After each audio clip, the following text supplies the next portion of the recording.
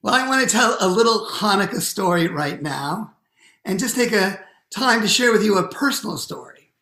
I'm going to start back when I was a student in Israel. I just graduated college and I wanted to go study in yeshiva to see if I had what it took to become a rabbi because I'd never done that in-depth study before. So I went to a center called Machon Pardes. It was a unique place, an egalitarian Orthodox yeshiva, something sponsored by the Jewish Agency. And it was phenomenal, sitting there with men and women jumping into deep Torah study. I lived near the yeshiva in the Baca neighborhood, which back then, that part of West Jerusalem was an impoverished part of the city. It was filled with students and artists and Sephardic immigrant families. Now and then, I'd wander around and really walk Jerusalem, such a beautiful place. I didn't have any much money, so I'd save money on buses and I walked around. I'd go to different neighborhoods, and sometimes I'd go into that place that was the Jewish other, so to speak. I'd go into Mea Shearim. The neighborhood of 100 gates is what the name means. It's the Orthodox neighborhood, the ultra-Orthodox Hasidic neighborhood. It's kind of near where the show Shtisel is currently set.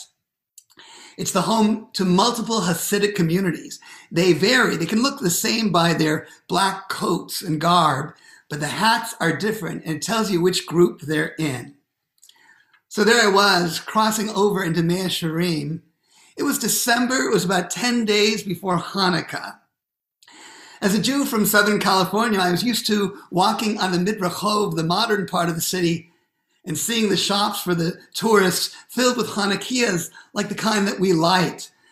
Beautiful, shining, or colorful Hanukkahs, all set up to receive wax candles. From the blue boxes, we will take out the tapers and look at the colors and then see them drip onto that beautiful Hanukkah each year, cleaning off and getting ready to start anew. But that day, I was in Mea Shearim. And Mea Shearim, then as now, looked like a place frozen in time. Nothing like Upland, California, where I was from, but what I imagined a poor neighborhood in Europe looked like in the 1800s. With all the different kinds of Jewish sects there, you could sense that it was filled with Jewish mystery and possibility. As I wandered that day, I came into one of the small squares, and there was something unusual. There was a man in the middle of the square, his black coat off in the cold because he was whirling about, working so hard. His everyday seat, like the seat on the tallest, were flailing about as he handled a soldering iron and a welder. And he was manipulating copper and glass into small boxes, like mini display cases.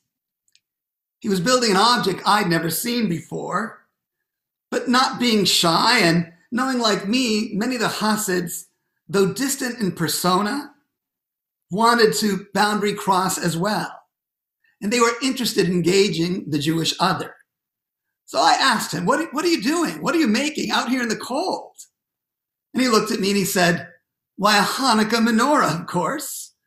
Not like one you Americans use, America, he said, recognizing my Hebrew accent from California and acknowledging my Western clothing. But I'm making an oil Hanukkah, just like the oil the Maccabees used when they cleansed the temple from what the Assyrians did to us. When the Maccabees cleaned the temple, they relit the lights, and the light of Torah shined from there, and that light can never be extinguished. So we do so as well. I have to admit, I didn't know that you could light oil and instead of candles. And so he showed me, and he reminded me that olive oil has been used for thousands of years. So it was maybe the same kind of light that our ancestors used at night. I thought about that light and our own connection to the Maccabees, who stood up to keep our Jewish light from being put out. They fought for religious freedom, for the respect of diversity in the Assyrian Hellenistic Empire, as opposed to doing what the Seleucids wanted us to do, which was to make us all blend in and be the same. Something unfair, but also not very interesting. I thought of Mattathias and his sons who became the Maccabees, how they took a stand so that the holiday of Hanukkah doesn't celebrate the political independence that they inadvertently achieved. But Hanukkah takes place in the middle of the struggle, when they captured the temple and they were able to cleanse it and then rekindle the lights of the great menorahs, something like the menorahs we see on each side of the bima in the main sanctuary in our synagogue. Of course, the Talmud tells us a story that they only had enough oil to light those menorahs for one day, but that oil lasted for 8. Just as the Jewish spirit extends far stronger than anyone might think. But we Jews know we have great spirit. So I wasn't sure about lighting a Hanukkah with oil, but then he showed me. You can take a glass and fill it with water and put oil at the top. So olive oil is precious. That's what the water is for. The oil floats. And then place a wick on top and let it float and light it. He said the glass box that's used was to make sure that you could put the Hanukkah not just in the window, but you place this glass inside the box for the menorah and you place it outside. Many Jerusalem homes have slots to put the menorah he was making in on the fence outside of the house so people can see them embracing the miracle.